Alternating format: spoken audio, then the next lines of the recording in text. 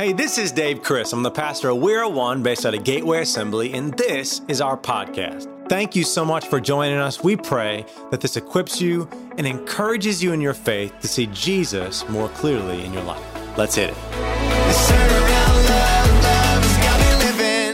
I'm thankful, honestly, that I get to be here. My wife is so pregnant right now. At any moment, I'm just like, God, let me finish the sermon, please, so I don't have to rush out of here. So, Pastor Steve, you're on deck. My notes are right here, and so he'll preach it if I gotta go. But I'm excited. I really am for baby number 2 coming. It's crazy. I'm gonna be a dad of 2 boys. It really is a crazy thing.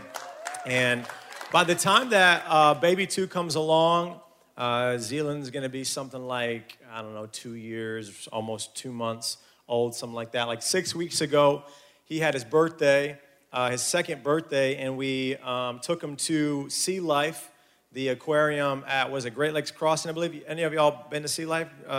Okay, so I don't think I had ever been there before. I wish I could have gone at his age, because I think I would have been more impressed, to be honest. But we knew that he would like the fishies. We always, Zealand, what did the fishies do? And he goes like this, and he can't do it, but he's getting close. And him and Manna basically, they rolled around that place. They strolled through like they owned the place, and they touched every piece of glass you possibly could and put fingerprints on it. And it was good, but we're checking out all of these different fish and everything. And to be honest, so I was trying to do some research to make sure I understand this correctly here. Fish are considered vertebrates, if I got that correct, if I said that right. But my favorite animal there was not a vertebrate, but an invertebrate. There was something about, and me and Janelle were talking about this because we're mesmerized by this animal. When I came up to the jellyfish, and I saw these jellyfish, you know what I'm talking about? Any people that you think jellyfish are just like dope when you see them, they look so cool. I'm coming up to the glass, and I see these jellyfish, and it was like a magnet. I just felt like sucked into these jellyfish. I don't know what about them exactly. I don't know if it's their smooth movement. I don't know if it's like that translucent nature where like you see them but see through them simultaneously. The brilliant color, of a jellyfish. I came up, and so there was these jellyfish, and I had to figure out what they were and go back, and I went on the website. I was like, man, what was I seeing? They're called lion's mane jellyfish is what I had seen. And there was something about them as I was being pulled in. I just felt like I wanted to just get I'd taken this picture on my phone, and I felt like I had just kind of wanted to get in the tank with them, and I just wanted to be closer. I honestly feel like they're one of the most beautiful creatures, honestly, I've ever seen. There's something about them that I just like them. I don't know how else to explain it. I like them, okay? And so as I'm coming up closer to them, and I was learning more about what jellyfish are, if you don't know much about jellyfish, I had this realization that there's a reason that there's a piece of glass between me and those jellyfish. If you don't know anything about jellyfish, like in the case of the lion's mane jellyfish, they're not deadly. If they sting you, it's going to hurt. At the very worst, actually, some of them can cause like severe allergic reactions for people, but it's not supposed to kill you. It's just gonna hurt. The sting's gonna hurt real bad. I was looking up different jellyfish, though. You got ones like the box jellyfish. It's one of the most deadly creatures on the earth, where you get stung by one of those bad rascals, it's going to shoot venom through your body, and it's going to kill you. There's a movie out there where somebody essentially takes their life with a jellyfish. That's how, it is very real. It preserves all your organs and stuff. It's crazy stuff. There's something about when I'm looking at these jellyfish, the appeal, it was like a lure just like dragging me in. I wanted to get closer to them, so I did it as best I could. I snapped a picture. And there's a reason that there's a piece of glass between me and that jellyfish, because whether I understand it yet at the time as I want to get closer or not, it will hurt me. And as I draw closer, even though the closer I want to get, I want to just touch it, depending on what the jellyfish is, it could kill me. I think the thing that we have to understand is that boundaries in relationships, they are so important because sexual intimacy outside of marriage, although it looks appealing and although it is alluring, if you cross the boundary, it will hurt you, if not kill, God's perfect will for your life. There's a reason with a jellyfish that there's a piece of glass in between, just like there is a reason that God sets up in His Word certain commands that He has for our life to follow, because He knows that although it is so appealing and so alluring, and you just want to get a little bit closer to it, if you go past the glass, if you go past the boundary, it will hurt, if not kill, what He has for your life. Now, I'm just going to be real with you tonight. This one is going to hit different. Like, you're going to feel this one different tonight. Like, if you were here for one night last week, I was just the interviewer, right? Holy Spirit interviewed my heart this week, and so I'm the one about to now bring my story, bring God's story, and hopefully it will speak to your story tonight. Now, if you haven't stuck with me here as we're getting into the message, if you haven't caught possibly what the title of my message might be, it is the jellyfish effect. That's the title of my message. I was trying to decide what it should be called. I had a number of different titles. I felt like this one probably best classified and categorized what God would have me speak about tonight. If you're here a couple weeks ago, part 2 of this series, Relationships, the message my wife and I spoke was called Dating is Evaluating. In a certain section of that message, I talked about how confused I get, especially as I watch beautiful young ladies, but I'd say it just goes both ways. I get very confused sometimes at the choices people make with who they're dating. I look at it and I honestly just go, that don't make sense in a million years. The only thing that makes sense about it is clearly you are seeing that person as a project, something for you to work on, because outside of that, it doesn't honestly make any natural sense to me on any level. I don't understand why someone could have standards so high called the Word of God where they know what the Bible says, and yet they lower them so low for somebody that in no way not only does not hit the standards of the Bible, but they're not even that good looking. Their character is not that great. They're not that talented. There's really nothing that mesmerizing about them that would draw them in like this jellyfish I speak of. Yet for some reason, the jellyfish effect continually works on people. And there is this drawing into what you should not, what you are not supposed to have for some reason. Isn't this our humanity? Isn't this the nature of sin in our lives as the Bible talks about? And what I don't get a lot of times is I see these people drawn in is why they're with that person, but then I thought about it. I was like, I do get it. And I will generalize when I say this statement, but I would say, and going on 11 years this May that I've been in full-time ministry, worked at this church, and 33 years of my life that I have been going to church because I was in the womb when it started, I have watched people's relationships, and I have watched patterns of why they do what they do. And I can't answer this question. Why would that person be with this person? Many times I have found that the reason that certain people decide to be with the people that they are is because they have entered sexual intimacy outside of marriage, and it is now the jellyfish effect has come into play, and they have found themselves now attached to that person. When I think about this idea that dating is evaluating, we talk about this idea that there is purpose in dating.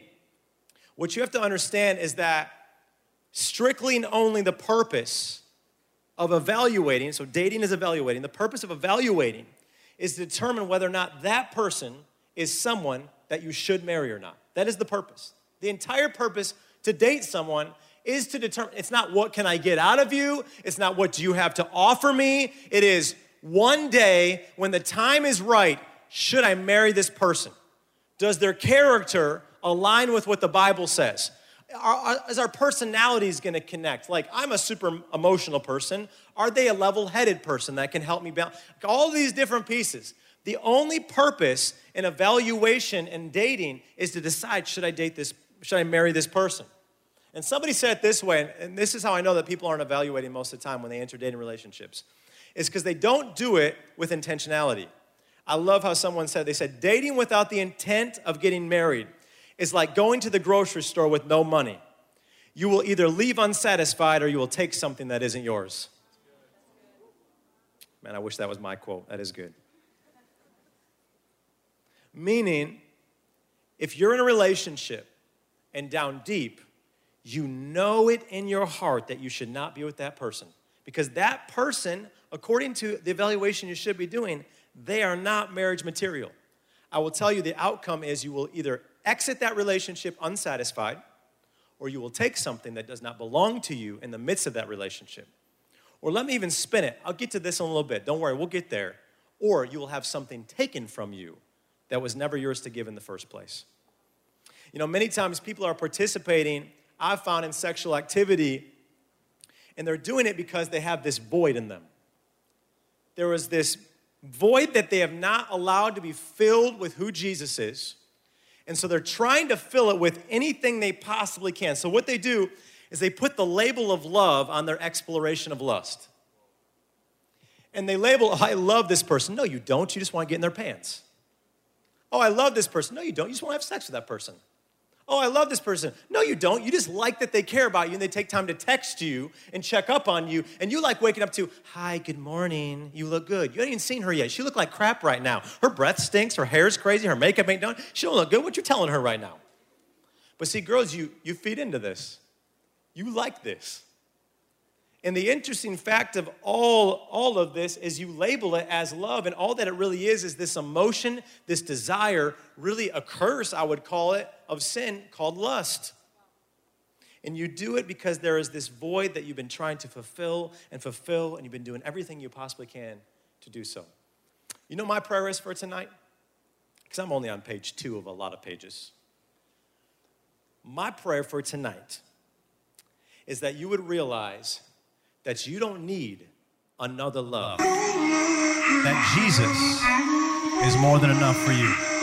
I thought I need another love. Like there's something in this world you can't feel. Outside I'm standing up. Come on, sing if you know it. Open my breath when I'm do that well. I don't need another love. I don't need it. Woo. Yeah. I don't need another love. I don't need it. Come on, here we go. I'ma need another angle to process. Another tangle, gotta rap. Now it's gonna digress. God bless. Come on, perspective. Come on up here. It's got me learning life like a lesson. Hoping that I lessen all the ignorance in the past and the present. All that comes to pass from the bliss is the blisters. All that comes to mind, all I find is a mystery. I could let the thoughts all crash like Pacific. I could narrow down all down to specifics. I could walk around like you know that I'm spiffy, but you know I'm on fake. I am. Spirit starving when the lamp, but a body go low. But your whole here a fake. Only real thick. Come on, sing it loud, here we go. I thought I need another love. Woo! Like there's something in this world you can't feel. Outside I'm standing up. Come on, open my breath when I'm do that well. I don't need another love. I wanna hear you loud. I don't need it. I don't need another love. Yeah. I don't need it. Yeah. Check. I gotta avoid what I walking out, that spells your name. Gotta avoid all these rocky routes that hate your plans. And there's a droid in the parking lot to shake my hand, but I don't shake hands with fake mans that cut loose ends. And egotistic, I'm just preaching, and I hope y'all listen. There ain't another love out there to help y'all fishing. Let's quit the tripping, who reminiscing on an empty vision. Broken heart, hurt, limping on an empty mission. I know your wishes, I know you're vicious. I know you got an appetite for having big ambitions. And when you make it and you get it, I pray you get it. I pray your daddy, for your mom. Come on, here we go. I thought I need another love. Like there's something in this world you can't feel. Outside I'm standing up. Sing it loud. Open my breath when I'm do that well. I don't need another love.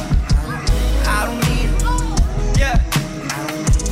I don't need another love. I don't need it. Come on, show those boys some love tonight. Hey, I told y'all this one gonna hit different. Okay, you ready for the sermon now? Come on, get back to your seats. Let's do it. Hopefully you're ready to dig in now. I thought I'd get your blood pumping a little bit so you'd be ready. I look back kind of on my journey with relationships, my journey with like purity, sexuality, all that stuff.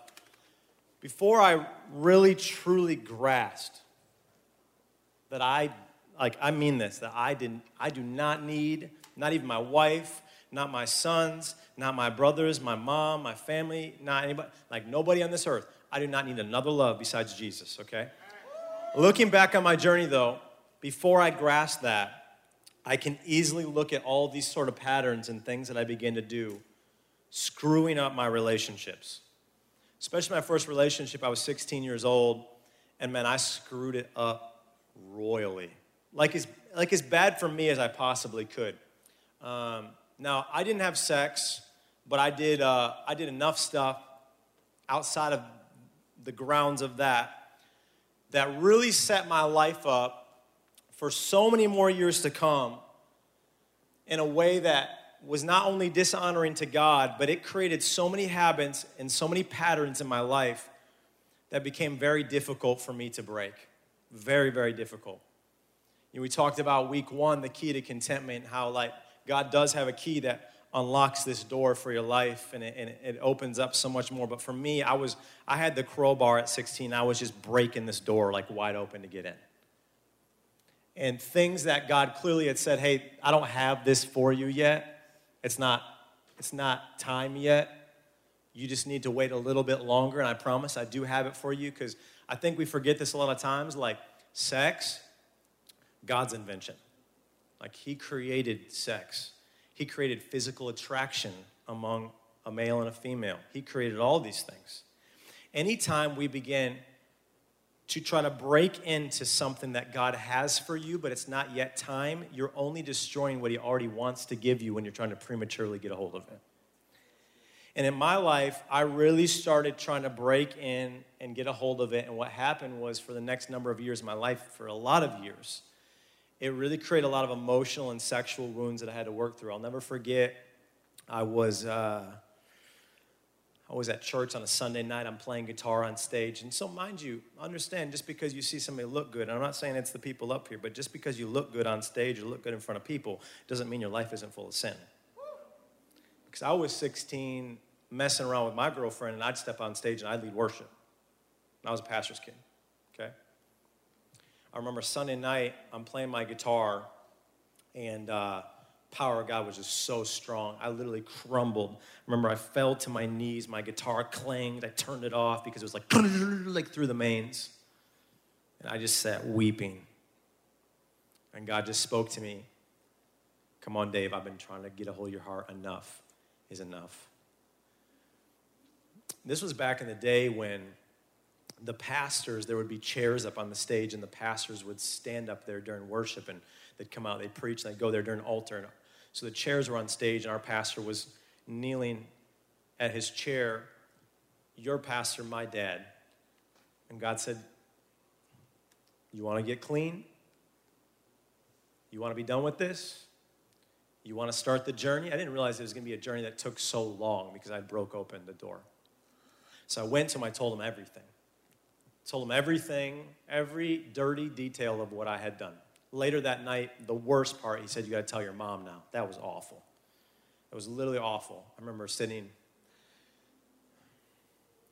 in their bedroom just weeping, just as they asked me probing questions to want to know more and more, and I just had to like relive it, and I had to, but see, that was part of the healing process I had to go through. I sat there and told my mom. Before that, though, after I told my dad that night, I went to my youth pastor.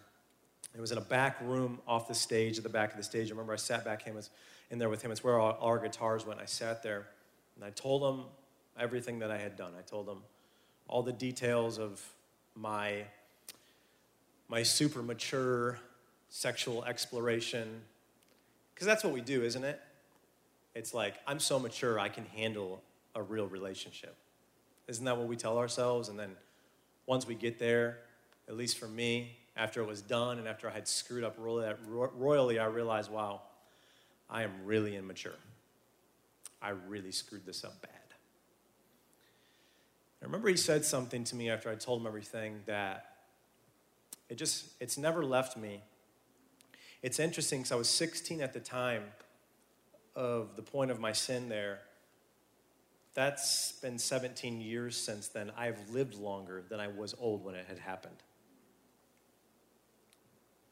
He said something that I'll never forget. He said, love is progressive. And he gave me this image of a door when we talked. He said, you imagine you open the door. In this case, I broke it wide open. He said, when you open it and you're able to see inside, and you're able to enter that space, you will see another door. Opening this first door won't be enough for you. You will want to open the next door. It's just how we're wired. We have to have more. We're unfulfilled. And you will enter that door, and as you enter that door, there will be another door, and you will find the need to enter that next door. So for some of you, I'd say it this way. It's like you got the feels for somebody, and you hug them, and you give them a hug. You're like, ooh, that feels nice. But then you're like, you want to hold their hand, right? I'll never forget the first time me and Sid were in a movie, and I was trying to, like, tickle her fingers and, like, hold her hand. And you know how it is. I know how it is. It's like when you're going to hold a girl's hand, like, I don't know if all the guys did this, it was just me. It's like you spider crawl over to her hand with your hand. And then it's very awkward. And then your hands are so sweaty by the time you touch her. She feels like a cow's like licking her hand or something, right? You know, you hug and that's good, but now you want to hold her hand. And then you want to have your first kiss. But then the kiss isn't enough, you want to make out. And making out, standing vertically is not enough, you want to lay down horizontally now and make out. And then doing that's not enough because you want to start taking your hands and putting them everywhere they don't belong and start doing that. But that's not enough because then you want to start taking people's clothes off. And that's not enough, so then you start rounding first, second, third. By the next thing you know, you're hitting a home run. That is how it works. Do you know why love is progressive? Because love, in the confines of marriage, you can hit home runs every day of the week if you want to. Like God has set it up where you are able to enjoy physically everything that he has set up for you called sex within marriage with love, and it can be progressive. So when you enter one door, you can enter the next, and you can enter the next, and you can, because truly it's in the covenant of marriage, and God's love is upon your love. The issue with love being progressive is not the fact that love is progressive. It's us understanding that also lust is progressive as well. And you must understand that although God made things for marriage, you're going to have urges and inklings to do certain things outside of marriage that God gave you, but he gave you to save it for marriage. It's not like there's this magical number where everybody gets married at the same age, right? So it's not like 22, I'm going to give you the desire to want more of a woman or more of a man because you're about to get married, because some people get married at 30 and some people get married at 22. So as we get older, all of these urges continue to build within us. But God said, I do have it designed for a certain time where love can be progressive. But if you bust open that door early, you will find that lust is progressive as well. And it will not give to you. It will take more from you than truly you want to give. So for me, what happened is I broke down that door in my adolescence outside of marriage before God had intended it. So now what happened is I began to create some really bad habits and tendencies in my life. You know, for many years, my walk with Jesus was just trying to kill my flesh. Just trying to kill my flesh. I spent more time at the altar asking God to forgive me of my sin than I did to tell him, God, I'm yours. Use me, call me, send me. And I want you to look at what you're taking in right now. This is me we're talking about. God has used me for great things. I just would like to pose a question. What would it look like if this is what God can use me for? If you didn't waste your time so worried about your sin and God forgiving you, and you wasted it saying, Lord, I'm here, use me. I know you've called me. God, I got a purpose on my life. If this is what he can do with me, what can he do with you? Man, I wasted so many years just trying to crucify my flesh and just crucify my sin nature. That's why the Apostle Paul talks about in Colossians 3:5. He says, you have to put to death this stuff. He says, put to death, therefore, whatever belongs to your earthly nature. Sexual immorality, impurity, lust, evil desires, and greed, which he's saying, all of that, that's idolatry. You know, a lot of younger people, they completely misunderstand how all of this works. And if you could just listen to me, truly, I'm trying to help you. I know I'm 33. I know I'm like an old person to you at this point. I know you don't think I know what I'm talking about, but I promise you, I'm trying to help you. Because you have this misunderstanding of how all of this works. You think that you can just turn things on and turn them off so quickly. And you're thinking that you can just fool around and do what you want while you're young and there won't be any repercussions when you get older. But the honest truth, the reality is that the habits that you create now, they will be the demons that you have to fight off next. I promise you. The things you participate in, the patterns you create, the habits that you instill yourself in now, they will be the demons of the next day in your life. You know, when I was younger, I don't want to get anyone confused here at all. I loved Jesus with all my heart. I loved him so much, truly. And isn't it confusing? I say I love Jesus, but then I so clearly sin against him. Isn't it sort of confusing? Even in my sin, I still loved Jesus so much. But see, I broke open a door that wasn't made to be open yet. So I created now habits and tendencies that I wasn't even supposed to know what any of those things felt like yet until marriage. But because I now felt them early, there is now this tug-of-war that's beginning to happen called flesh and spirit. So the Spirit of God in me was in love with Jesus. The Spirit of God in me wanted more of God. The Spirit of God in me felt a call on my life to minister. The Spirit of God in me knew what I was capable of. My flesh was wanting to do everything in its power to sin against him. So with my spirit, I loved him, but with my flesh, I hated him.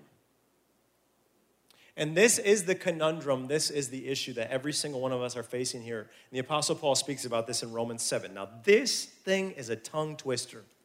So I'm going to try to read it slow so it makes sense to you. Verses 15 to 20. Paul said, I do not understand what I do. Anybody feel that way ever? Amen. You feel like, man, I don't get myself.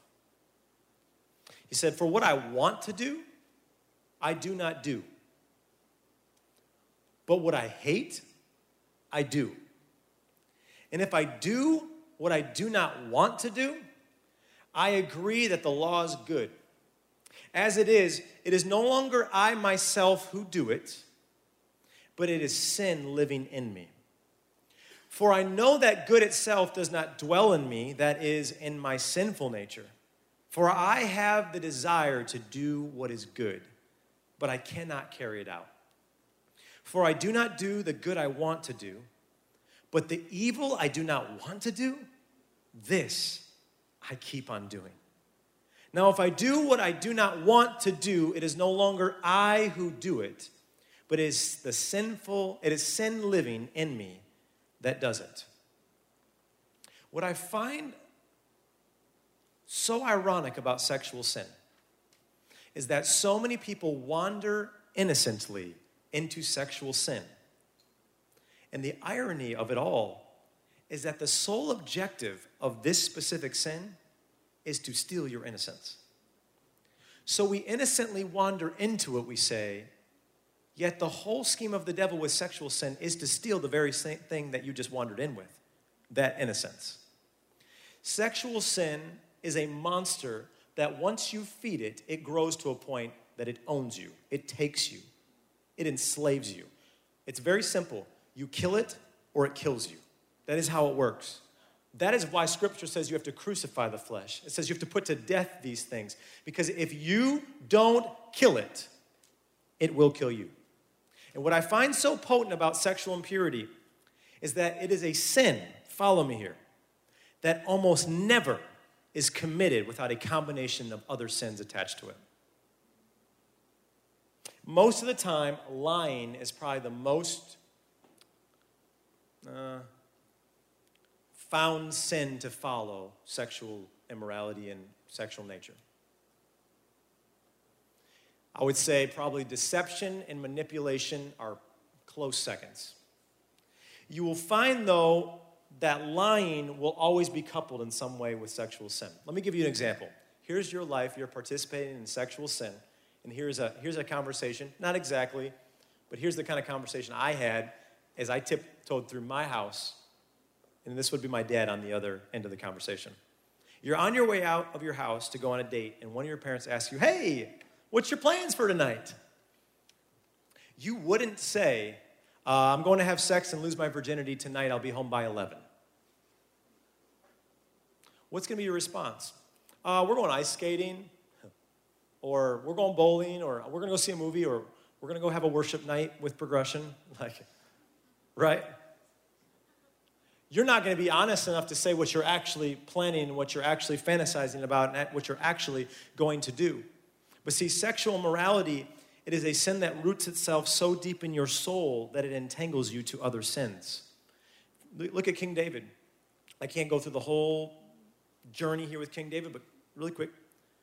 King David, the Bible says, greatest king ever, man after God's own heart, all of these things. And he sees this woman bathing named Bathsheba, and he goes, I got to have her. She looked good. Bring her to me. He ends up having an affair with her, sleeping with her, ends up getting her pregnant. What is the first thing he does afterwards? Does he go, hey, God, I'm so sorry. Hey, to her husband, I'm so sorry. Everyone, I'm so sorry. Forgive me. I wish I didn't. What's the first thing he does? He lied about it. The first thing he did after he had slept with Bathsheba was lied. What followed the lie? After that, he puts her husband on the front line who was fighting for him and his army. And he murdered him, made sure he was in the front line, he was killed. When he was one of the higher up dudes in his army that should have been way back and protected him, he put him way out front. So you see here, sexual sin never usually is by itself. It's usually coupled with other sin. It usually has other sins that quickly grip and follow it, because sexual sin always gives birth to another sin. Always. You know, there's a couple different people I want to speak to, I feel, listening to this message. Some of our family online, or those of you that will watch this message later. I felt like God told me to break this down, zone in with you, and just take a moment to speak to you for a second here. Two people that God told me about. One, maybe you're far from the stage of dating and you're far from the point of making sexual mistakes. God wants me to speak to you tonight that you would heed this warning and you would follow his standards. You do not have to make the same mistakes as me or anybody in this room that has. The second group, maybe you're here, you've already made some of those mistakes. I want to tell you tonight is your night to surrender. This is your night to kill that monster. It really is. So I'm going to get ultra practical, and I don't say this all the way in this fashion, but listen, if you're not taking notes tonight, you should be. I'll say it like that. I was going to be a little bit harder on you. I'll ease back my words. You should be. You cannot retain everything I'm saying, and there will be a day that you'll be thinking, man, why did I not write all that down? I wish I could go back and take it in. I want to give you some tips and some principles that will help you from busting this door open prematurely. Very simple stuff, but truly, if you follow them, it's going to help you. The first thing God spoke to me, number one, is he told me that familiarity is not your friend. You know, familiarity, that's a relaxed friendliness or an intimacy between people. It's feeling like, oh, we getting along, we tight, we close. Why is familiarity not your friend? Because in a dating relationship, if you don't agree upon certain healthy boundaries that you bring an authority into, meaning it'd be a parent, a pastor, a leader, where you create accountability and healthy boundaries that you bring somebody into, if you don't set that up with the person that you're dating, then you're going to find yourself getting relaxed. When you get relaxed, you drop your guard. When you drop your guard, the devil is there to pounce on you.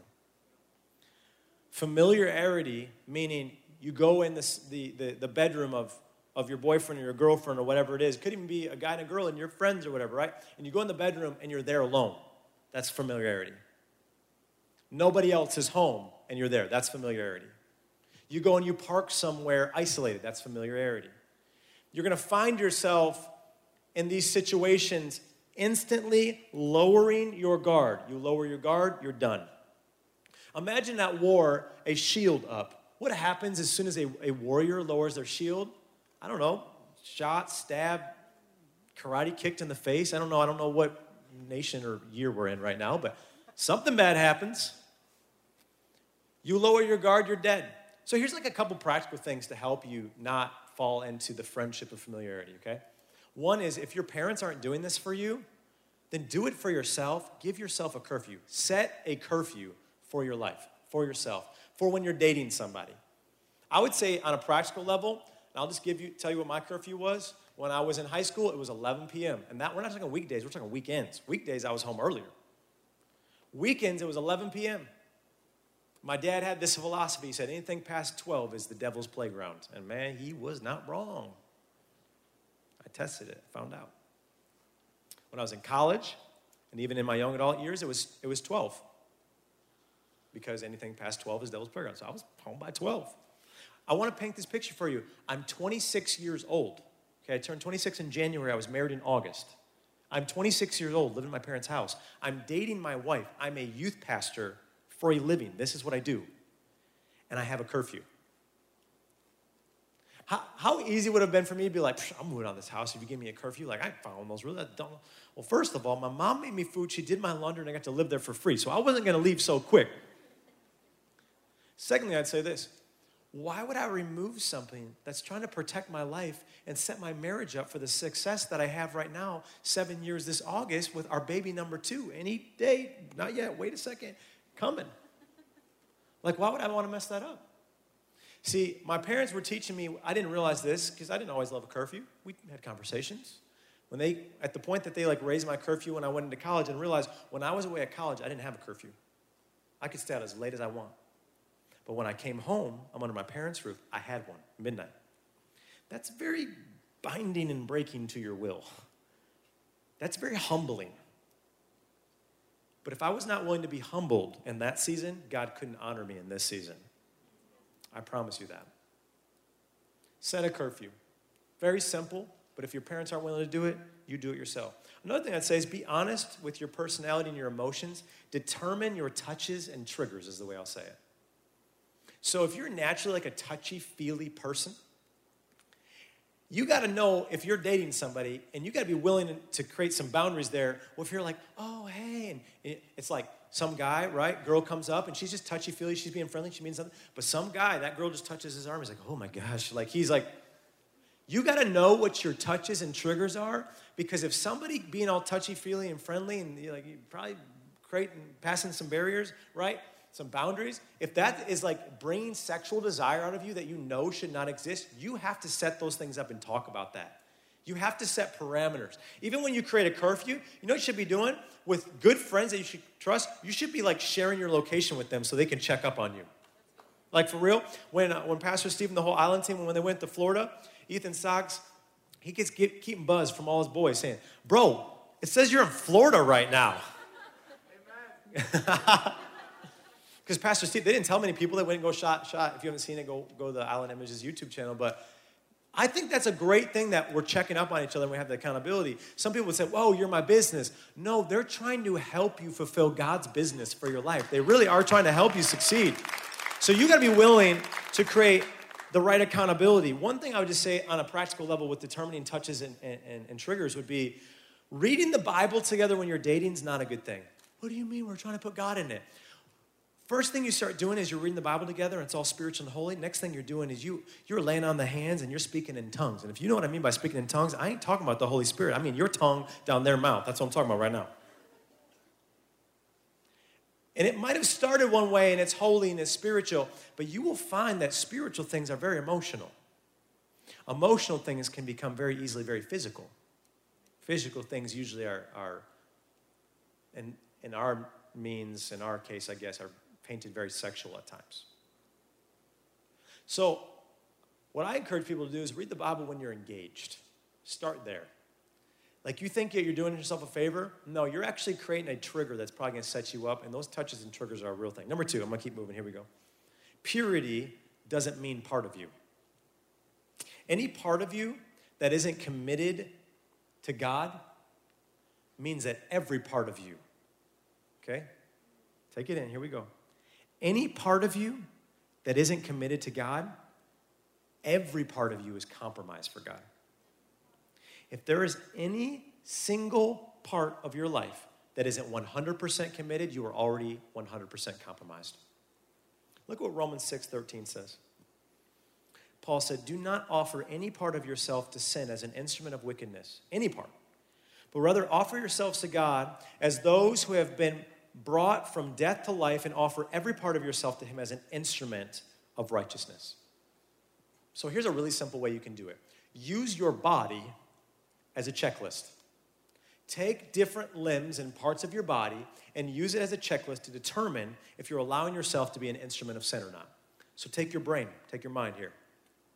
Is your brain thinking about fantasies and sinful thoughts, and are you allowing things to sit up there that is not honoring to God? Because if you are, that means you're being used as an instrument of sin. Take your eyes. If your eyes, guys, I know how it is. You got to bounce those eyes at times, right? I get it. But if your eyes, though, are taking in even, say, movies that in any way are like giving you this sexual urge and desire that you shouldn't be feeling and having right now, you can't watch that stuff. Right away, we skip to pornography. Do you know how many other things before you get to pornography are driving you sexually that shouldn't be? How about your ears? You get in certain proximity. Man, I wish I would have just changed lunch tables. I just wish I would have changed lunch tables because I sat there every day and I heard about all of their sexual escapades that they had over the weekend, and I sat there and I was just like shaking with sexual desire that I couldn't control because I was taking in their sexual jokes, their sexual stories, all the stuff that they had to say that I didn't need to hear. It was messing me up. It was messing my heart up with God. How about your mouth? What's coming out of your mouth? Because if you're just trying to be all popular and like tell this funny joke or this sexually, like drenched story or whatever it is, or cussing, whatever it is, if you're allowing things to come out of your mouth that could entice you or other people sexually, you're being used as an instrument of sin. How about your hands? I could use every part of the body. How about your hands? Your hands. Right away we think, touching someone inappropriately. No, let's just dial back here. Sexting. No, let's just dial back further. How about if you text, young man, if you text a young lady something that you know is going to get her emotions popping, you're being used as an instrument of sin. Because you know what you're saying to her.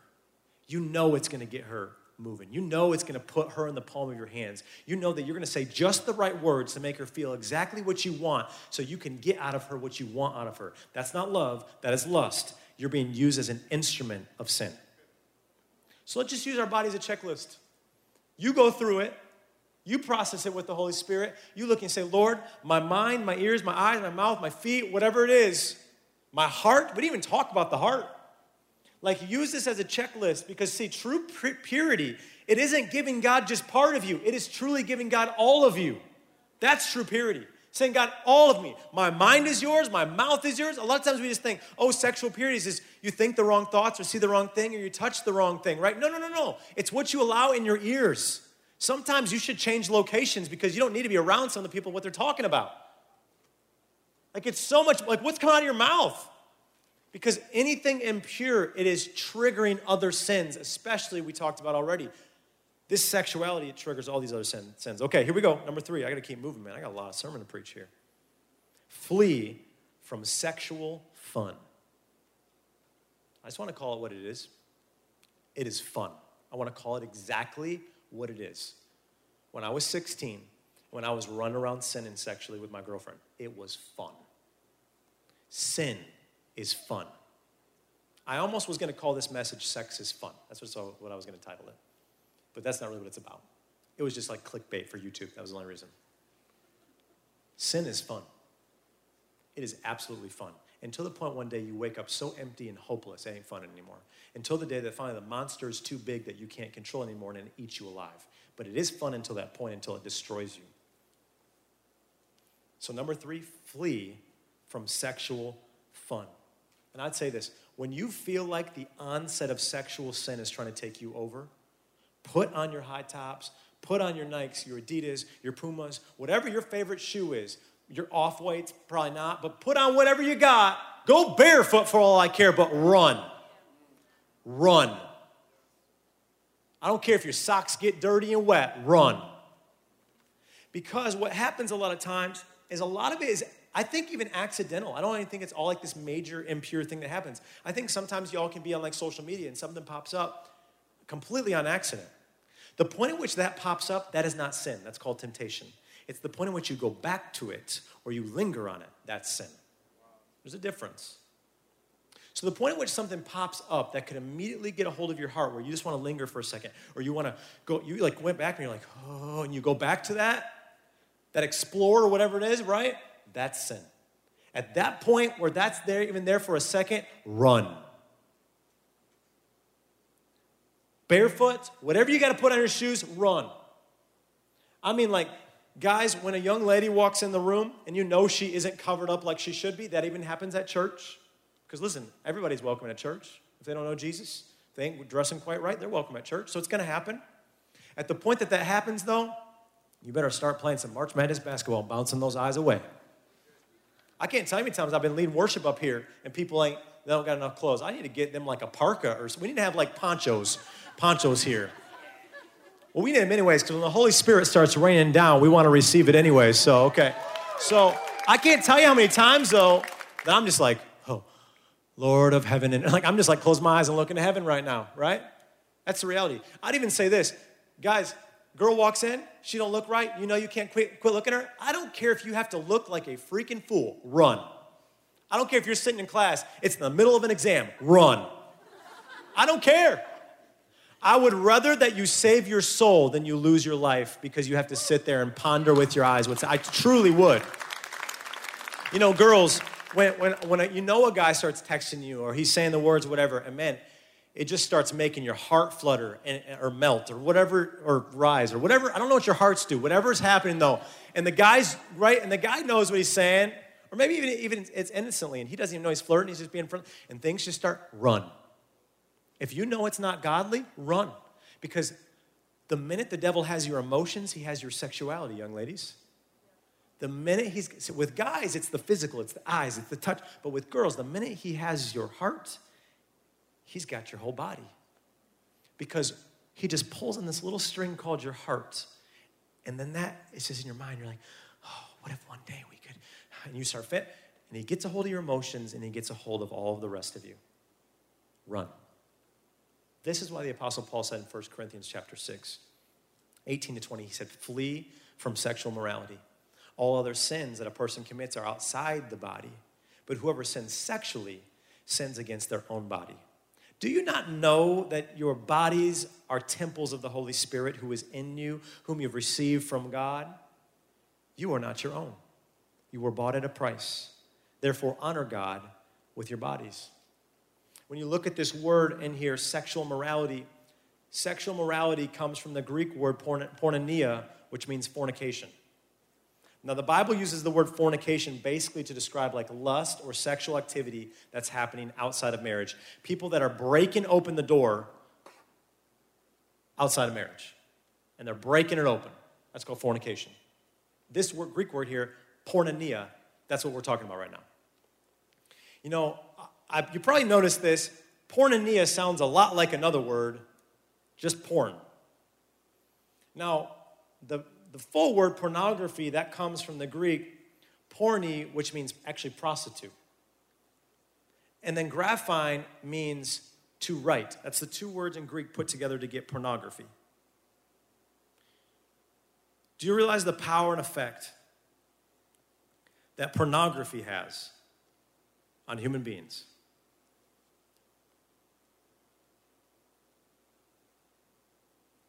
Everybody take a big breath in for a second because we're going to go for a little bit. And I will just tell you the tip I already know. If you can't make eye contact with me, I already got your number. I know where you're at. So just stick with me here. We're going to make it through. I want to share with you a number of things that therapists, psychiatrists, neurologists, authors, that they've come together, that they study, they handle pornography and sexuality for a living. This is what they do. And they're not even all Christian. And I'm going to address a lot of issues with young men, but I do want to make it abundantly clear with some of the things that are said. I want to make it clear that this is not an epidemic just among young men anymore. This is with young women, any age woman anymore as well. This is not a specific gender thing. This is a people, human being thing. When you look at the definition of pornography, I thought it was very interesting that it's not just about the images you take in. They also are very clear to talk about writing, books, could be text messages, letters. Pornography can be rooted in more than just images. There's many of other things that could stir sexual desire. A therapist by the name of Lane Moltz, he says that pornography makes a major impact on brain chemistry. Pornography causes a huge spike of dopamine. If you don't know dopamine, you're talking about like neurotransmitters and stuff here, communicating from nerve cell to nerve cell. It creates a huge spike of dopamine production in the brain, and many researchers believe that the dramatic increase in dopamine caused by the viewing of pornography is similar to that of the high someone experiences when they're using crack cocaine. It has been proven that people that go into porn recovery, like submit themselves fully to it, it takes 18 months to heal from the damage to their dopamine receptors alone. I'm saying they shut the rest of the world out. They've gone into full-on recovery. It takes 18 months to recover from this. If you look at some of the images I'm going to put up here from Dr. Lawrence V. Tucker, he's from the American Board of Psychiatry and Neurology. Image 1, it will show what your brain's supposed to look like. This is what it should look like. Image 2 is what it looks like on a heroin addiction. Image 3 is what it looks like on a pornography addiction. Put all the images up together. Image 4, take them all in, see the differences between them. This is your brain of what it should look like. This is the brain of a drug addict, and this is the brain of a porn addict. You can see how melted, how molded,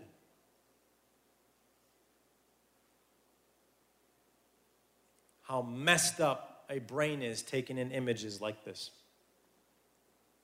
Watching pornography, it bypasses and it weakens the prefrontal cortex. That's the part of your brain that's responsible for impulse control and decision making. Let me say it, good decision making. I had this thought the other day. No wonder we have an entire generation of young people who can't get their life together. They can't move out of their parents' house. They can't get a job. They can't get married. They can't figure out their finances. They can't get their life together. I wonder why. Because their prefrontal cortex, and I am generalizing, by the way, might just be melted and molded and mush. There's a writer from New York Magazine by the name of Naomi Wolf, and she said that you would think porn would make men into raving beasts. On the contrary, the onslaught of porn is responsible for deadening the male sexual desire in relation to real women and leading men to see fewer and fewer women as porn-worthy. Women are not having to fend off porn-crazed men, but are having a hard time to even keep their attention. Author Dana Gresh, she adds that the lure of porn, man, take this in, is never quenched by marital sex. I'll say it again. The lure of porn is never quenched by marital sex because porn has nothing, almost nothing to do with real love and real sex. It's as counterfeit as a counterfeit can be. In 1 Corinthians 6, we just read that earlier, the Apostle Paul makes it abundantly clear that we need to flee from sexual immorality. He's saying, get out now. In a different letter, he writes to his spiritual son by the name of Timothy in 2 Timothy chapter 2, verse 22. He said, flee the evil desires of youth. Take that in for a second. There is something evil connected to our youth very, very easily. There's an immaturity. There's a live for the moment, life will just be there tomorrow kind of thought process. He says, flee. He didn't say flee the evil desires of mankind or human beings. He said, flee the evil desires of youth and pursue righteousness, faith, love, peace, along with those who call on the Lord out of a pure heart. I love how the Passion Translation says it. It says, run as fast as you can from all the ambitions and lusts of youth and chase after all that is pure. Whatever builds up your faith and deepens your love must become your holy pursuit, and live in peace with all those who worship our Lord Jesus with pure hearts. Why is Paul so adamant that you must flee now? Why is it not like, hey, this is gonna work out, you're just young, you'll figure it out, like, give it like a year, maybe by like your 20th birthday or something, maybe at 30th birthday you should start growing up. Why does he say flee now? Why is he speaking with such absolute? It isn't like, hey, when it's convenient, flee from sexual morality. Hey, when you feel like it, flee from sexual morality. Why is he saying flee from sexual morality? Why is he so pinpointed? Because he knows if you don't flee now, I promise you, it will ruin your future later. It will ruin your marriage later. It will ruin your kids later. It will ruin your life if you don't flee now. And people are under this assumption that when they get married, I can just have as much sex as I want now, and it's going to just fix everything. We just had a professional tell us, porn and sex, they're not the same thing. It doesn't fix everything. Porn is a false fantasy. Sex is a real creation of God. They're not even in the same ballpark at all. So we think that I can just take in whatever I want now, and then later when I get married, I can have sex and I can fix all this. But it will fix nothing. You will just walk in broken and completely entangled in your addiction, now making your spouse have to deal with it as well. And if you're under the sound of my voice tonight, and if this resonates with you on any level, I want to help you. I want to be able to take the Word of God right now and show you step by step really quick here. This could be a whole sermon itself. I felt like I was supposed to give it, and we'll talk about it later. Come talk to me, talk to our leaders, talk to us. We'll walk you through with it, but some steps you can take to flee from pornography. I want to talk about pornography specifically. Step number 1, admit that you have an addiction. It's actually interesting. I was researching this in what is it called? Like the Church of Jesus Christ of Latter-day Saints or whatever it is. That is, by the way, so no one's confused, that is not the Church of Jesus Christ according to the Bible that we read. That's a completely different religion off here. And I will even go as far to say that is a cult. They do not in any way represent Jesus Christ. The number one thing they said, don't admit it's an addiction. Don't go that far. I was like, that is the dumbest, most cracked out thing I've ever heard. Speaking of cracked out, if someone was cracked out, right? If someone's shooting up all the time, if someone's snorting lines of coke all the time, what do you call them? Somebody that likes to do drugs? You call them a drug addict is what you call them. So if you're having this constant urge to look at pornography, if you're constantly struggling with this, what do you call it? You call yourself a porn addict. That's what it's called. The minute that you can give yourself the ability to say, I'm addicted to this, is the first day in your life you might be able to become free from it, the minute you can say you're addicted. But see, a lot of times people say, well, it's just every once in a while. Like, no. 3 times a week isn't every once in a while. Once a week isn't every once in a while. Once a month, I understand, maybe you slipped up here and there, I get it, and God's grace is huge for you. I'm not condemning a single person here, because believe me, I'm going to share more of my story this fall in a series coming up. I'm no saint. I'm just trying to help you not go through what I've gone through. That's it. Call yourself what you are. You're an addict, which I don't understand the word addiction in general because it's ADD, addiction. Addictions add nothing to your life. They strip you of everything.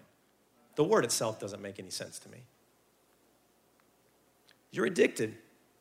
Proverbs 28:13 says, "But whoever conceals their sins does not prosper, but the one who confesses and renounces them, that's the dude that finds mercy. That's the girl that finds mercy.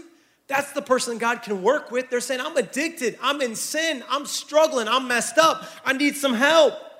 Speaking of help, step 2, you need to set up godly accountability. We're going to talk about, I want to define this. What is godly accountability? First off, look at James 5:16. James wrote, he said, "Therefore confess your sins one to another." Like freely talk about your sins. And then I love this. "And pray for each other so that you may be healed. The prayer of a righteous person is powerful and effective." Let's talk about godly accountability really quick. What is godly? Let me say, what is not godly accountability? Let's start there. It's not godly accountability when you can constantly go to that person, they go, "Oh, it's no problem. You just screwed up, no big deal, keep going." That's not godly accountability. Godly accountability plants the fear of God in you.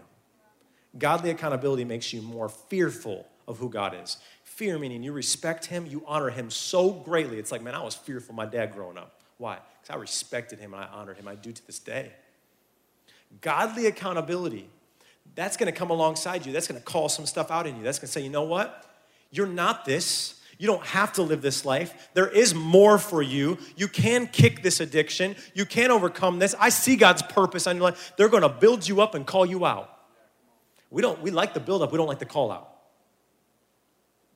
But see, godly accountability is going to speak into your life the right people, the right place, the right program. You're going to surround yourself in places where you're not going to fall. You're going to surround yourself with people that are going to keep you held up and push you forward. And I even say the right programs. I'm talking like software, filters. If you got to go get counseling, whatever it is, you're going to surround yourself with godly principles and people that are going to help you through it. Step 3, man, should have done a whole nother sermon on this. I could sit on that all night. Step 3, this is very important. Don't walk. Do not walk in shame. Don't. You can't. You can't. When I said, listen, don't drop your eyes on me, look at me, I'm not trying to put you in a hole. I'm trying to say, lift up your head and look at me because you can pick up your head because Jesus is your God.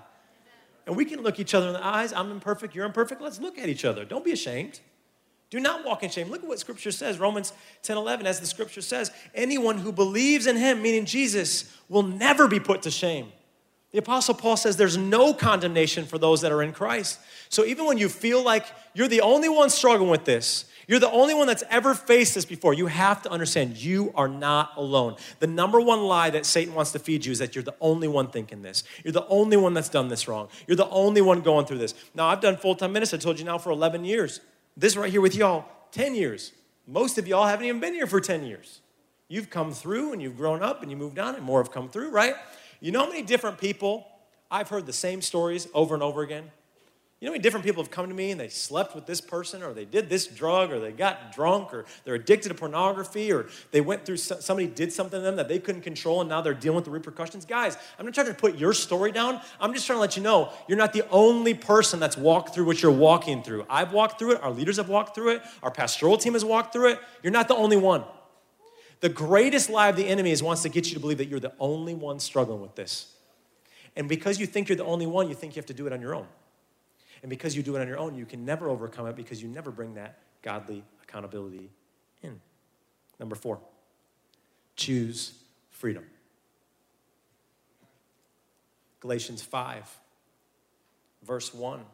It said, it is for freedom that Christ has set us free. Stand firm then. Do not let yourselves be burdened again. You see, look at again by the yoke of slavery. It's like, stand firm. Don't go back to where you just were. Don't be burdened by slavery again. You've been pulled out of that. Don't be doing that again. I truly believe that freedom is a choice. If you're a follower of Jesus Christ and you have been set free, it is now your choice to live free. If you want more on this, you should go to our YouTube page, watch the sermon, or just search on YouTube, Pastor Steve, Heads Held High. Go watch that sermon. It will teach you how to live in freedom because it is your choice. Many times we go, God, just free me. He's already done it. You need to say, God, give me the strength now. Put the right people around me. Help me in my prayer life. Help me be hungry. Help me to thirst for who you are and be hungry for who you are so that I can walk this out because you're already free. You just got to live it out. Freedom is a choice, y'all. You know, I found that most of the time, because I've been there, I've done that. I know what I'm talking about, breaking the door open. I know exactly what I'm talking about. I found that it wasn't like in this moment, some animal-like instinct took me over. And I was like, oh, I just want to do a bunch of sexually wrong things right now. It was usually over time, and I find the reason that most people participate in sexual sin with another person is that over time, they've been allowing impure thoughts to live in their mind rent-free. And they have been pondering fantasies of another person. They've been pondering girls emotionally, how he makes you feel, and what if I had this experience with him? I think I love him. And a guy just like, oh man, I just been building up. She looked good. And if I had this moment, if I could just do this, man, if I could just, my parents weren't home. We start playing all this stuff and we start allowing all of these impure thoughts to live in our mind rent-free. So when the Apostle Paul speaks to this, I want you to really take in this scripture and understand what he's trying to speak to right now. I'm going to build this scripture up, and I'm going to read this scripture one more time, but I want you to understand it first. I would say it this way.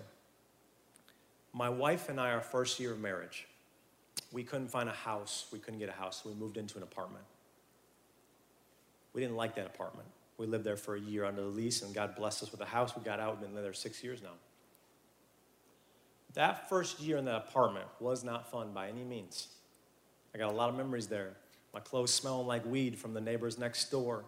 Dude tried to break in while, Melissa, one of our leaders, and my wife were there in our apartment. Me and Pee-Pee were skirching out of here, just like two wheels going like on the turns. We're going through red lights. I thought I was trying to save my wife's life, I thought. Got a lot of bad memories. But one thing that I don't even for a second get confused about living in that apartment? We might have called it our apartment, but we knew it wasn't our apartment. We knew that we were just leasing it. It was just being rented. We had to pay $650 a month for a place that we knew wasn't ours. We knew that it was basically money we were just kind of flushing and giving to them because we knew they owned that place. And I think this is the confusion that a lot of believers have. They can't come to this conclusion, and this is why even people that know Jesus fall into sin, and obviously people that don't know Jesus fall into sin. Ready for the scripture now? Let's read it again, 1 Corinthians 6, 19 to 20. He says, do you not know that your bodies are temples of the Holy Spirit who is in you, whom you have received from God? Follow me here now. He says, you are not your own. You have been bought at a price. Therefore, honor God with your bodies. There's two things that you need to understand about your body, therefore your sexuality. Number one, you're only renting. You don't own the house. It's not yours. Jesus paid the highest price. He paid in blood on the cross to pay for this house. It's not yours. You can't just do with it what you want to do with it. You can't just allow anybody to put their hands on it. You're not even supposed to be filling it with the thoughts and the different things you've been filling it with because it is not your house. You just been renting it. Number two, you do not have the right to allow anything to occupy your mind or your body rent-free, as the kids say. You do not have the right to allow anybody in that space because you're just leasing it. It's not yours to let anything, any thoughts, any pornography, anybody, we say, rent-free in that space. It is 100% God's call what and who occupies what he owns. So when the Apostle Paul says, you are not your own, he means it. He's saying you were bought with a price. So this whole nonsense of like, well, this is just, girls, this is just my body. I want to do what I want with it. I can have an abortion if I want to. No, I'm sorry, you can't. You really can't because it's not your body. Oh, this is my body. I'll wear what I want and flash it off. No, it's not. You ain't showing off your body. You're showing off God's body. I want you to ask yourself this question, and I'll give you a couple thoughts here, but ask yourself this question. Who or what am I allowing to own me? Because if it's not your body, right, it's supposed to be God that owns you. If you're falling into some of the things we're talking about, then who or what are you allowing to own you? Is it your sexual fantasies? Is it the pressure of culture? Is it a boyfriend or a girlfriend? Is it your emotions, or could even be your own selfish pride? What or who are you allowing to own you? I got some really special guests that I asked to come tonight to share. And I've known them for a really long time.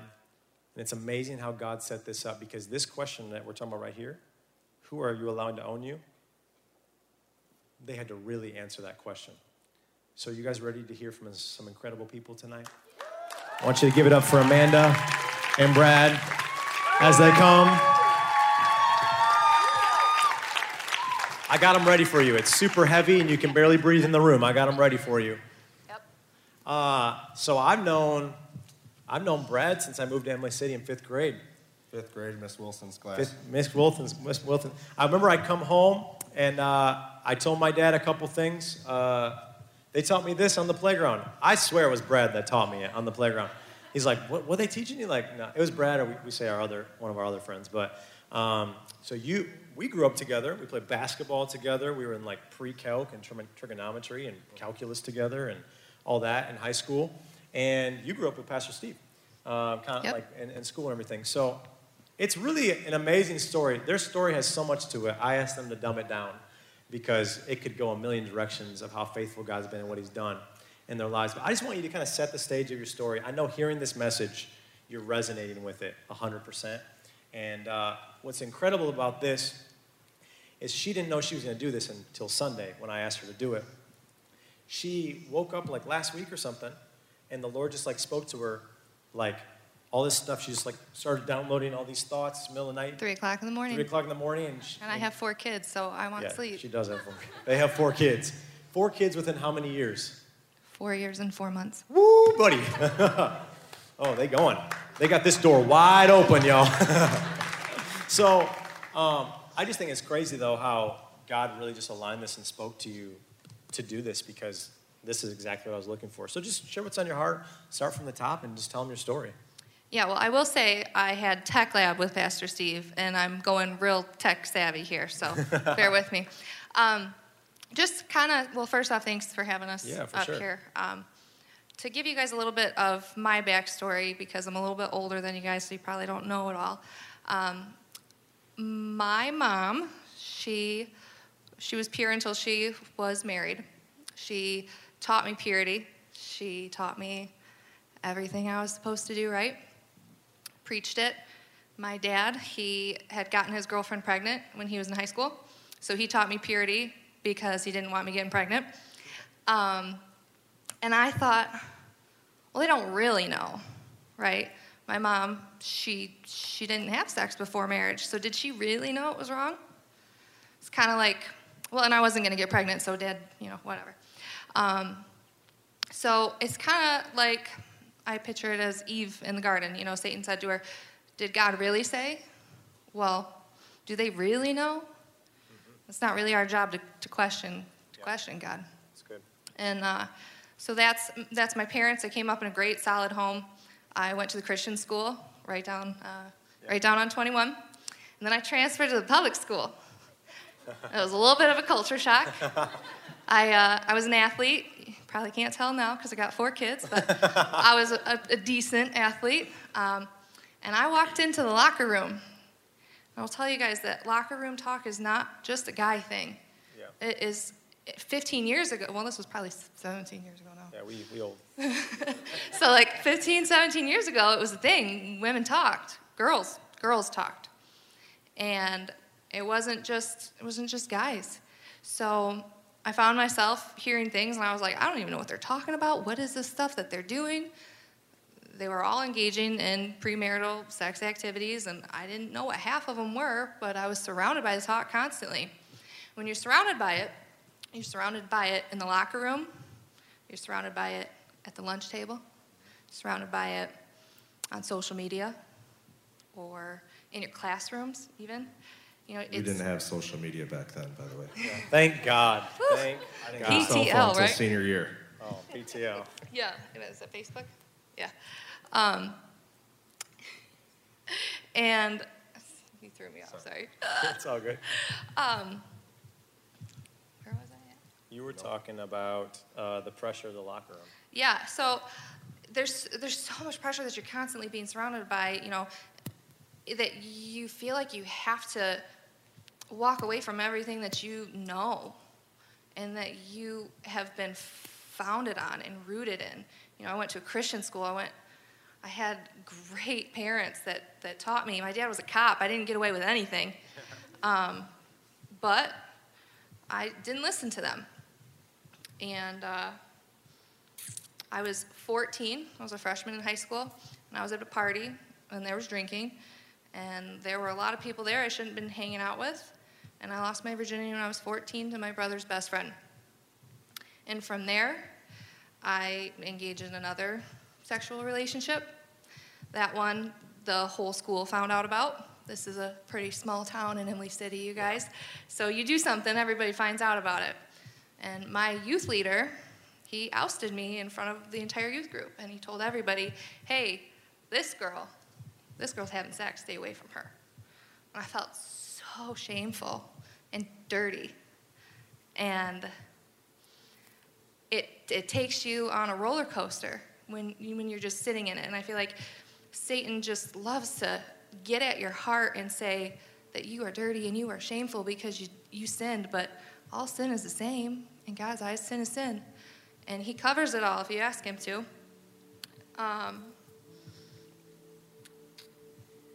The pathway of shame brought me into a 2-year relationship. I was engaged. He was awful to me. I was told that he preferred blondes, so I bleached my hair blonde. I got a lot of hair, so it took a long time to bleach it. Turned down college volleyball for him, and I wouldn't have done any of those things if I wasn't engaged in those type of behaviors. He said, a lot of people date trash and they're involved. So what I didn't know then was that when you're looking for love without Jesus, you are just looking for lust. You're looking for that jellyfish. Wow. And you're going to keep searching for a jellyfish because you touch that one, it stings you, right? Mm-hmm. And then you go to the next one, that one's going to sting you too. And you just go on a pattern. You keep going and going and going. And so I was engaged for 2 years, then I broke up with him. 8 months later, I was engaged again for 6 years. Wow. And same pattern, same relationship. And then we broke up, and then shortly after that, I dumped him too. So. And you were sexually active with all these people this whole time? Yeah. You're giving a piece of yourself to these people that just don't really deserve it because they're not your husband or your wife. Yeah. And that's the person that God designed that for. And I broke up with him. Shortly after that, I ran into Brad, my husband. And you guys knew each other back from high school. Yeah, we had feelings for each other in high school, and there was just always kind of something right about us that we just never really could put our finger on. So we decided we were going to give this a try, and we were talking one night. And if I can, we actually, throughout these 10 years, I'm not sure if she mentioned this to you before, it was like every 2 years we had a phone call. We would have a phone call. Yeah. That went past midnight, but we were not by each other. We had a phone call. It wasn't a dirty phone call. It was just like hey, catching up. How are you doing? How are things going for you? So you break up with this second guy that you were engaged to, and you were in a relationship for a while. Yep. At this point, I know we were talking to me the other day. You were just broken. Yeah. And empty, and now you're wanting to get with Brad, and you're wanting to go with that. But kind of speaking of that for a second. Yeah, so we started talking about, hey, we should go to church. And that week, that day maybe even, one of your posts came up on his Facebook, and so he reached out to you. Yeah. I'll never forget that. Brad Jackman wanted to talk to me about church and Jesus. I was perplexed. I know this guy really well, okay? Like, we went to high school. I know everything about this guy. Like, I know what's written in this guy's yearbook, okay? We know for sure. PTL, Dave Christ. Like, praise the Lord. I wrote that in everyone's yearbook. And I remember, you told me that you'd seen that post and you came and wanted to talk, and we were talking up in the loft.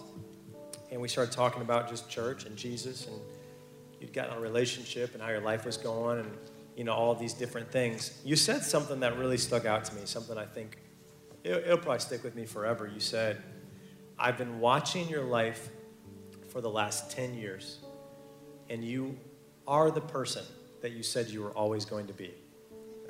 And he said, I watch it, I see it on Facebook, and you're exactly who you said you were going to be in Jesus. And I'm doing still exactly what I said I was going to do at the age of 16. I said I was going to be a youth pastor, and I'm still doing it.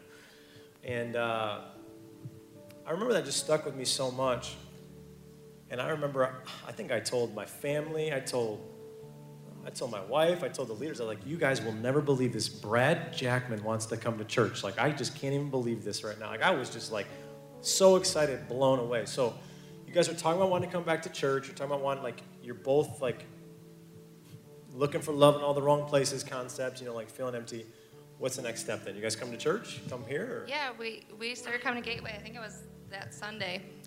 It was shortly before the Defiant series. Started coming to church. Then I came to it was when we had Sunday night still, and I actually stayed after and talked to Pastor Steve for an hour and a half, 2 hours maybe, I don't know. We were sitting there talking with Janelle as well, and that day I was like, you know what? I'm done. I'm done feeling broken. I'm done feeling shameful. I'm done feeling dirty. Jesus loves me, and there's a covering and a blessing on my life, and I'm going to take it, and I'm going to take it right now. Yeah. And so that day I was like, I'm all in, breathe that first breath of life back into me. I'm the old is gone, the new is here, and we didn't really know exactly what to do from there. Yeah. When you do that, you kind of have to figure it out from there, and we were still together, and we had gotten pregnant with our firstborn, Bradley, and we decided, hey, it's not God's will for us to be out of wedlock. We've been talking about marriage for months at this point. Let's just do it. So Pastor married us on Valentine's Day. That's awesome. And so he'll never forget our anniversary, and if he does, I mean... Oh, bro, you better not. She planned a wedding in 12 days. Yeah. Wow. And we spent $3,000 on it. It was like simple, basic. It was perfect. And I mean, it was anointed. It was blessed. And so that's February. Okay, that's in February. Yep. 2 months later, you were telling me something happened. Yeah. 2 months later, we were at a Sunday morning service, and Pastor had asked about salvation. And I remember Brad lifted his hand, and I was sitting right next to him. You can kind of feel when the person next to you You're like intentionally getting close so you can feel it going up. I could feel it, yep. So then I raised my hand with him, and we both came down to the altar as a married couple. Wow. And we from there on out, we're a marriage under God. We are completely covered. Everything in us is... Amen. And that was before our son was born, too. So one of the things I did tell Pastor was that, our son was conceived out of wedlock. So I had this thought, feeling that Satan had put in my head that he was going to be cursed, that he was going to have this life that was not going to be great because of something that I had done. And if you have met that little boy, he loves Jesus. Wow.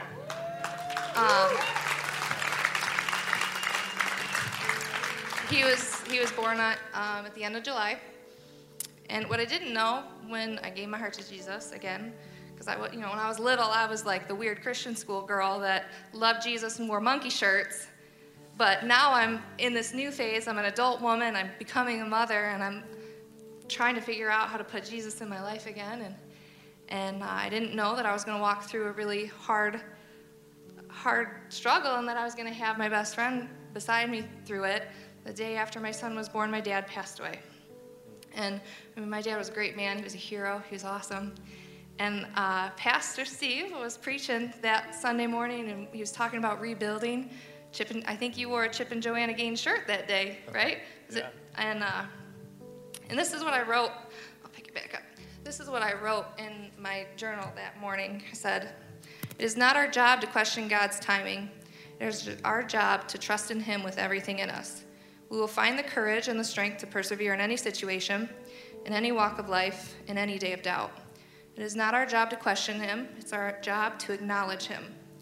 All of the hurt in this physical world is healed in our eternity with our Lord. In that I can put my trust." And that was hours after my dad passed away, you guys. Wow. And through that week, he totally restored me into this crazy Jesus freak again. Do you remember that book, Jesus Freaks? Yeah, it's good. I actually got best Bible student in Michigan Christian Youth Camp 2 years in a row. Okay? I was like the weird Christian school girl. It was in my foundation. This is your guys' foundation right here. Yeah, you just went off track with it. Yeah. Tell me, because I think it's really easy to kind of be like, okay, you knew what you were supposed to do, you chose not to do it, you lived this whole life, which you guys' story is, it's a crazy story. I mean, you guys have been all over the map. God has redeemed so many things, but it's almost like they can hear it and they go, God is so good. He redeems so much. He does things perfect. But sin has consequences. What about the consequences of it? Okay. Like in your marriage, what's that like? Yeah, so, we've been married for 5 years. We're super blessed with 4 beautiful children, but we have disagreements that aren't ours. Wow. They are, even last week, I was mad at him for something that wasn't him. It was one of my past relationships. It stirred something up in me that brought it all to surface and made me feel that hurt. Well, he didn't give me. Mm-hmm. And that's because you're giving that piece of your soul away to that person, and they have such a root on your soul. Yeah. It's really good. Is there any last thoughts you just want to tell them? Anything that you feel like maybe God's taught you, or just any encouragement you give them? I would say one of the things that I hope you guys can take from hearing part of our craziness is that practicing any type of sex out of marriage is practicing for divorce. Let's go back to that locker room. All those girls, where 15 years later, some of them are divorced. Some of them have multiple people. Some of them can't find a husband because they're giving themselves away to so many people that they can't figure it out. That's what sex before marriage leads to. And we are so blessed that we took hold of Jesus and that we took him in our hearts, and he has covered us in our marriage. We're not going anywhere. Yeah. That's awesome. You guys appreciate their story? Come on, show them some love. We appreciate you guys, man.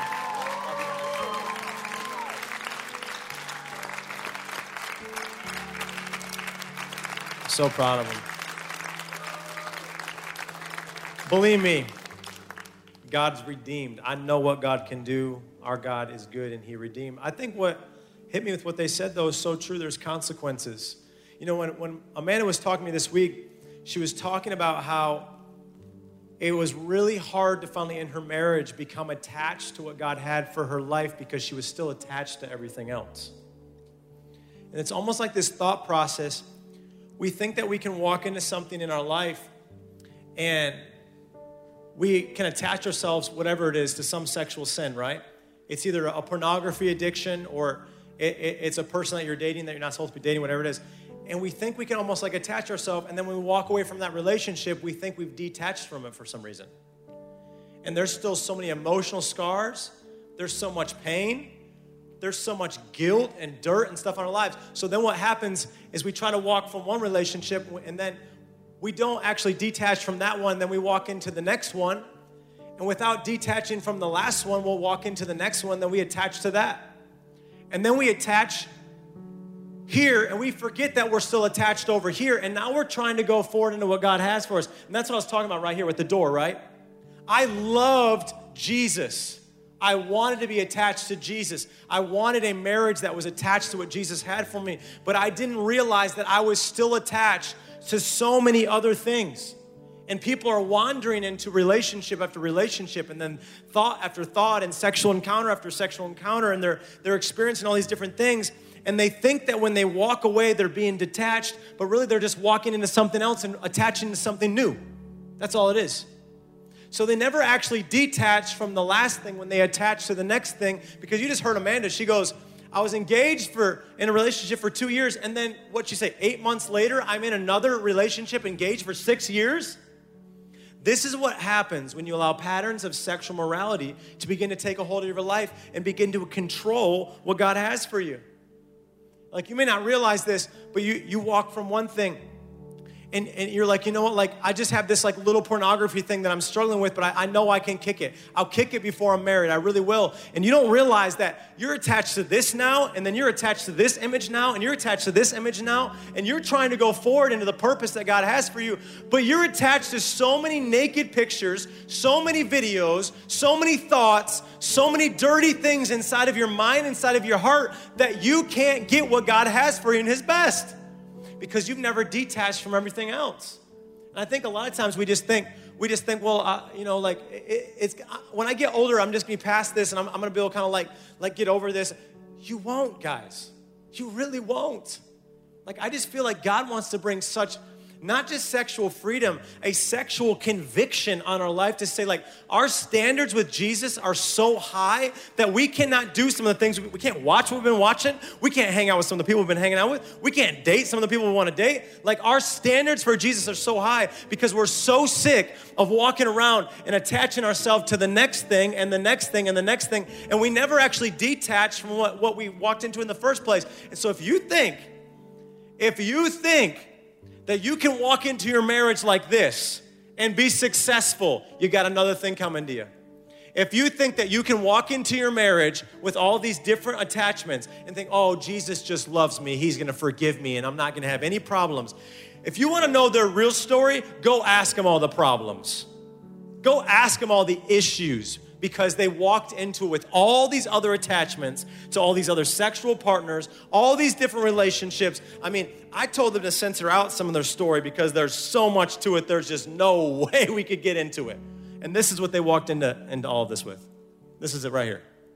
Until the day, at a defiant night, until the day in April, sitting in the seat, that they both gave their heart to Jesus. Until that, they were attached to all these different things. And I just need you to understand this. You can be a church kid and still mess up. You can be a preacher's kid. You know how many preacher's kids I know that are divorced today? You know how many pastor's kids I know that their marriages suck? I'll tell you exactly what I'm thinking. They suck. Like they're barely hanging by a thread. There's no blessing. There's no joy. There's no excitement like you're supposed to. Even statistically, people that sleep together before marriage, do you realize how much higher the divorce rate is for that? Like, I'm not even talking about that. Some are like, I'm not sleeping with anybody. But are you setting yourself up to do it? And let's just even say no. What are you setting your mind up to it? Because maybe you're not physically sleeping with anybody, but you are in your mind. Every time you log on to this and that place, you are with your mind. Do you realize that those images, those thoughts, you will carry with you attached into your marriage? So while you're trying to now have a healthy sex life in your marriage and have a marriage the way God has intended for you to have it, do you realize you're attached to all this at the same time? I think a lot of times we don't see the attachments, so we don't think that they exist, but you don't realize the mark that they leave on your life. You know, like 3 years ago, something like that, my family went to Mexico, and I didn't realize this at the time, but as I was in the water, I came out of the water and I had this huge mark on my back. I thought it was like a sunburn because I didn't like put sunblock down there. You know how that is, like that one spot you forget and it's just like beet red. It was beet red. It was like stinging, itching, like burning. I'm like, what's going on? So I go to the doctors and I go, hey, I got this really bad like sunburn. Can I get some like extra strength like burn cream or something like that? He goes, that's not a sunburn. I go, what is it? He goes, you got stung by a jellyfish. I go, what? He goes, yeah. They live among all of like what's all that nasty stuff that's in the ocean water? That seaweed, that's what it's called. Thank you. They live among the seaweed. And as you go in there, you don't even know they're there and they'll sting you. It was the biggest bummer. For like the next week of my vacation. Now, it's not, you don't like go to Mexico nonstop all the time where you get to enjoy like this sun and resort and be with your family. For like the next week of my vacation, you know what I had to do? I had to stay out of the sun, which some of you would probably do anyways, but I didn't want to. I wanted to play beach volleyball with all the locals, party with the locals. I had to stay out of the sun. I couldn't be in the water. I couldn't do all the activities that my family was doing. I'd wear like this bandage and like with a shirt over me the whole time. It was miserable. It felt like such a waste of my vacation. I'm like, because I got stung by a jellyfish, what's the point? You just heard the story. Can God heal you when you fall into sexual sin and attach your life to the wrong things? Yes. Can he come into your life? And can he begin to drop things off of your life? Yeah, he can. But rather than advancing into God's best for your life, you will have to spend all of your time, all of your energy getting healed, staying out of the sun, staying out of the water, not being able to be with your family for the next week, just getting healed because you got stung. And you're just like, well, I just, hearing their story, maybe if I mess up whatever, it's not that big of a deal because God can heal me. Yeah, can he heal you? Yes. Is there a chance that you might push it too far, that you might not be able to be healed because you have broke yourself so much and gone so far off track, you won't even turn to God anymore because you won't think to?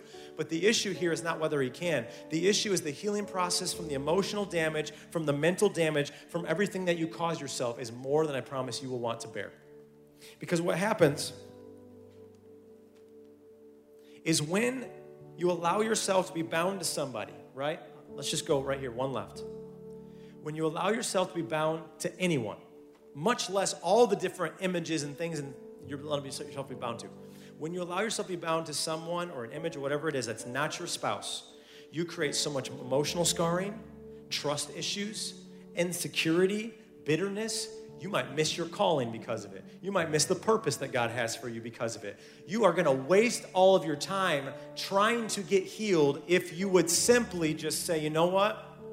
I am sick of being attached to this stuff. And I am sick of breaking down doors, trying to get your best, when I could just be patient enough to wait and say, God, I know that you got the key to contentment for my life. I know you got a purpose for me. I know that you're in charge of my life. So I'm just going to, rather than breaking down this door, I'm going to wait until you bless me with what your best is. You know what my message to you tonight is? My message to you tonight, some of you it's a warning, some of you it's a wake-up call, but to everybody here, I'll tell you, you need to heed my words.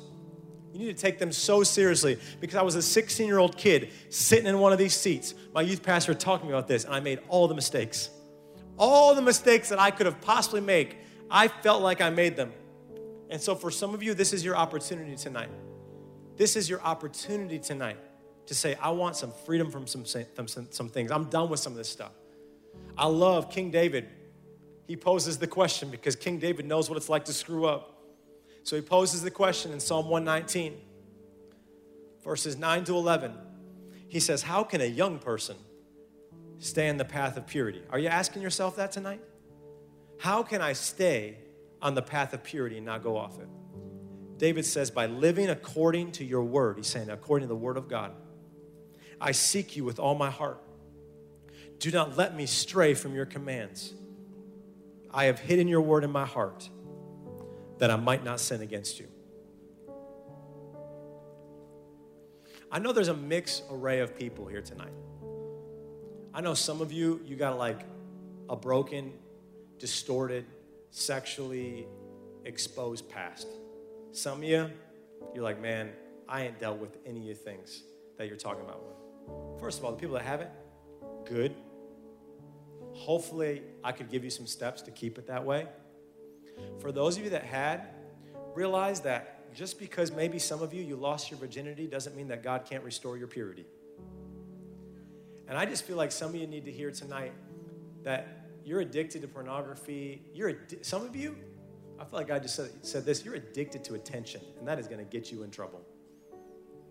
Girls, you flaunt what you do and you put yourself out there. Maybe even sometimes you laugh really loud or whatever. I don't know what you do, but you're addicted to attention. That is going to get you in trouble. And if you just do this for a second, bow your heads and close your eyes with me, because I want to lead into a time at the altar where the Holy Spirit can speak. But I just want to say this. God wants to do a beautiful work in the hearts and the lives of people here tonight. God is wanting to set free some of you and teach others how to stay free. But this is going to have to take a humble heart here tonight. Do you realize how much humility it took for Brad and Amanda to come up here to put themselves out here? Like, if you thought that was easy for them to just talk about all their mistakes and all of their sin and everything they've done wrong, then you got another thing coming to you. Why did they share all that? Because they don't want you to have to live the same story. So ask the Holy Spirit right now, with your heads bowed, your eyes closed. Some of you are like, man, I'm brand new. This is my first night. That's okay. The Holy Spirit's been talking to you your whole life. Maybe this is just the first time you'll listen. Ask the Holy Spirit to talk to you right now, to speak to you, to give you direction and tell you what step you need to take here in a moment. But what I want to say here is this. It has to start with what Brad and Amanda did. Before we can go all of these things, I got to give some people here an opportunity. Just like Brad did there when he raised his hand, or Amanda did at this Defiant movie night, that the film we had released from our church, she's watching it and she realized after talking to Pastor Steve, I need to go all in with Jesus. If tonight, you know you might have been given a part of yourself, but not all of yourself to God. Or maybe you're just brand new to church and this whole thing, and you've never given anything to God. Tonight, he wants all of you. Because guess what? When I lived in that apartment, you realize if anything went wrong with that apartment, I didn't pay for it, right? They fixed it. They took care of it. See, when God owns your house, when he owns you, he's going to take care of you. He's going to look after you. He's going to make sure if you need repair or need some fixing, he's going to come and do a work in you. So some of you tonight, you just maybe need to be able to confess freely that you belong to God because you've been kind of holding yourself back a little bit. I don't know where you're at tonight. I don't know what you're facing. I don't know what you're thinking, but I know God does. And I just want to speak this into you right now. That if you would turn over to God your sexuality, your purity, all that you are in this area, I promise if you turn over this area, he can have all of you in every other area. This sin, this lifestyle of honoring God in purity, it is so monumental, I can't stress it enough. If you will surrender this, I promise he can have all of you. Some of you are like, I'm trying to give God all of me. Surrender this, and he will have all of you and do great things in you. If you're here tonight, and you're under the sound of my voice, knowing that, man, everything he's been saying, that's me. I need a relationship with Jesus, just like Brad and Amanda. I'm off track. I haven't been doing things God's way. And I got to give my whole heart, my whole life, my past, everything. I got to give it, my future, all to him. If that's you, I want you to just put your hand up right now. Heads are bowed, eyes are closed. I see you, I see you, I see you. This is between you and God. Lay down your pride for a second. Lay down you doing it your way for a second. Hands up all over. Thank you. Thank you over there. I see you. Thank you so much. Thank you. Thank you. I see you. And just with confidence, just lift it and say, I need Jesus. I need him to forgive me of this life I've been living. Forgive me my sins. I'm sick of trying to rip the door open. I just want to wait on him and believe he can open it. I see you. Thank you. Thank you so much. Thank you so much. Would you do this? Would you just stand to your feet with me here tonight? I really felt from the beginning when we were worshiping tonight that God just had his hand on this night in a powerful way. And I want to pray with you a prayer of salvation. It's a prayer of just acknowledging who Jesus is, giving our life, all that we are to him. But then I want to open the altars, and our leaders are going to come, and we just want to spend a time praying. And we're going to have the guys on one side and the girls on the other side. For this reason, if you want freedom, it's going to start tonight in you being honest with where you're at. If you got an addiction, call it what it is. Call it an addiction. Let's get some freedom from an addiction. If you know that you're in a relationship, that you got a lack of accountability, come up and say, I want to get accountability. Give me some steps of how to do it. And they're going to start praying over you, and we're going to start getting direction. On Sunday, when we go into trifectas, we're going to follow up on some of this stuff, and we're going to see this stuff expand to see what God has got. Listen, some of you listening, you've never been on Sunday before to trifectas. You are missing out on what God's doing. This is the beginning of what he's doing. Sunday is when we continue to take it deeper. Some of you, all that you need is to get some good friends around you, some good community, some people that will just love you and hold you up. That's all you need to be successful, and you would be successful. So I want to invite you to that. But the greatest thing that I want to invite you to do right now is pray a prayer with me to give your life to Jesus. You ready to do it?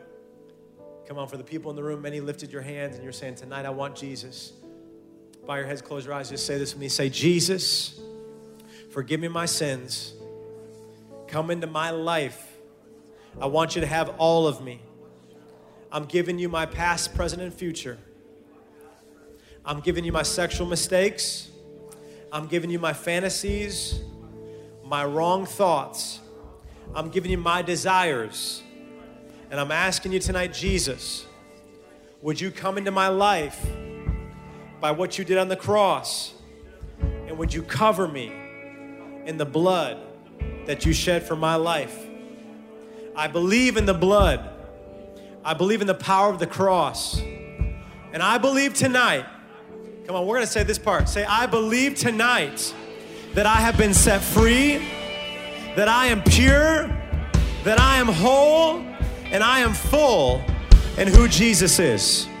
So I give you the glory, I give you the honor, and I give you the praise. Every part of me is yours. Say, Jesus, I love you. I give you all that I am. And in Jesus' name, come on, everybody says tonight, amen. And would you just thank him for what he's doing in your life? Amen.